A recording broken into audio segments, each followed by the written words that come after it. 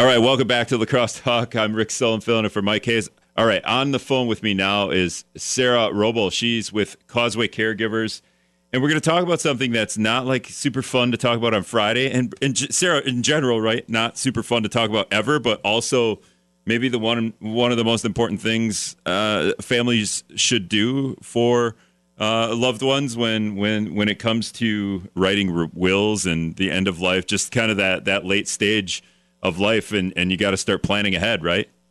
Absolutely. It can be uncomfortable, but then there's other folks that come through planning sessions that say, whether my kids want to hear this or not, I'm getting things in place, and the work you do today saves so much stress and just anxiety for family members wondering if they're doing what you want for your final wishes. If they don't have a roadmap, they kind of just try to keep it between the ditches. And what you guys are doing at Caseway Caregivers you're having two of these, but one is September 12th. One's a couple months away, but September 12th from 10 to noon is a way to kind of help walk people through this? Right. We have, for those who are attending for the first time, you will receive a planning folder. And in that planning folder are the 14 topics of before the after. So we have obituary writing, funeral memorial planning, helping people get their power of attorney for health care or finances in place, organ donation, all the way through to creating a will, designating what you want people to receive, how to organize papers, what you need to keep, what you can shred or incinerate.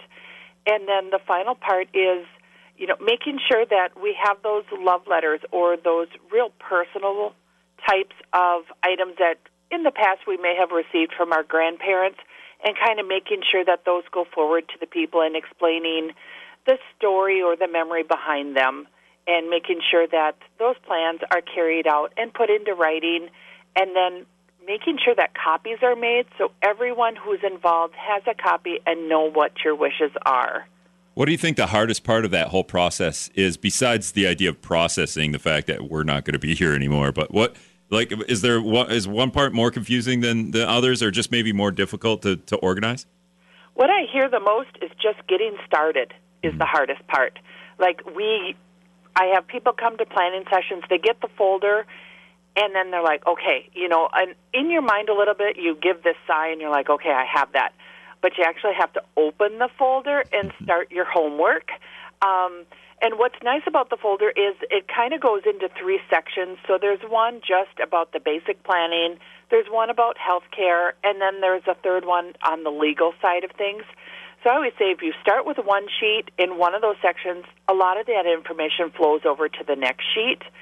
So the hardest thing, I find that most people have a good idea of a will, what they want, what they have, what's going to happen to the house, where are my assets going, do I have a funeral arrangement done so my family isn't burdened with bills?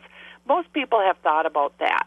But it's all the items like the family pictures and the drawer full of keys and our cars and things like that people don't really think of, but that's really where the families come in, and it's 2 or 3 weeks of, we need to clean out this stuff, and we need to have a yard sale or an estate sale, and a lot of that could be done beforehand.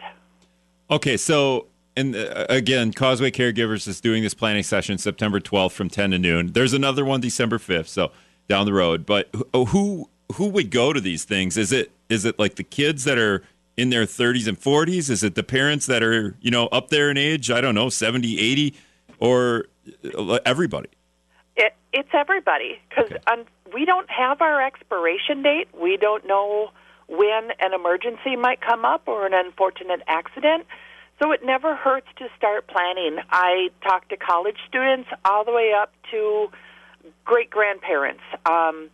We all can put a little bit of a plan in place if something were to happen. And like I said, just getting a plan started is so helpful to other people, even just writing your obituary. And you know yourself best. You know your life story. And whether it's published or whether it's given out at your memorial, at your service, and it never hits the newspaper, that's things to consider.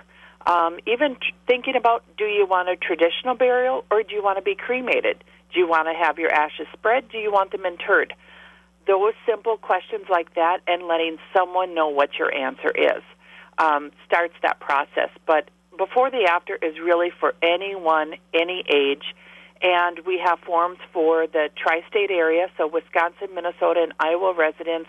I have the forms for you for your power of attorney, for finances, and if there's any variations in our other forms, we have those as well.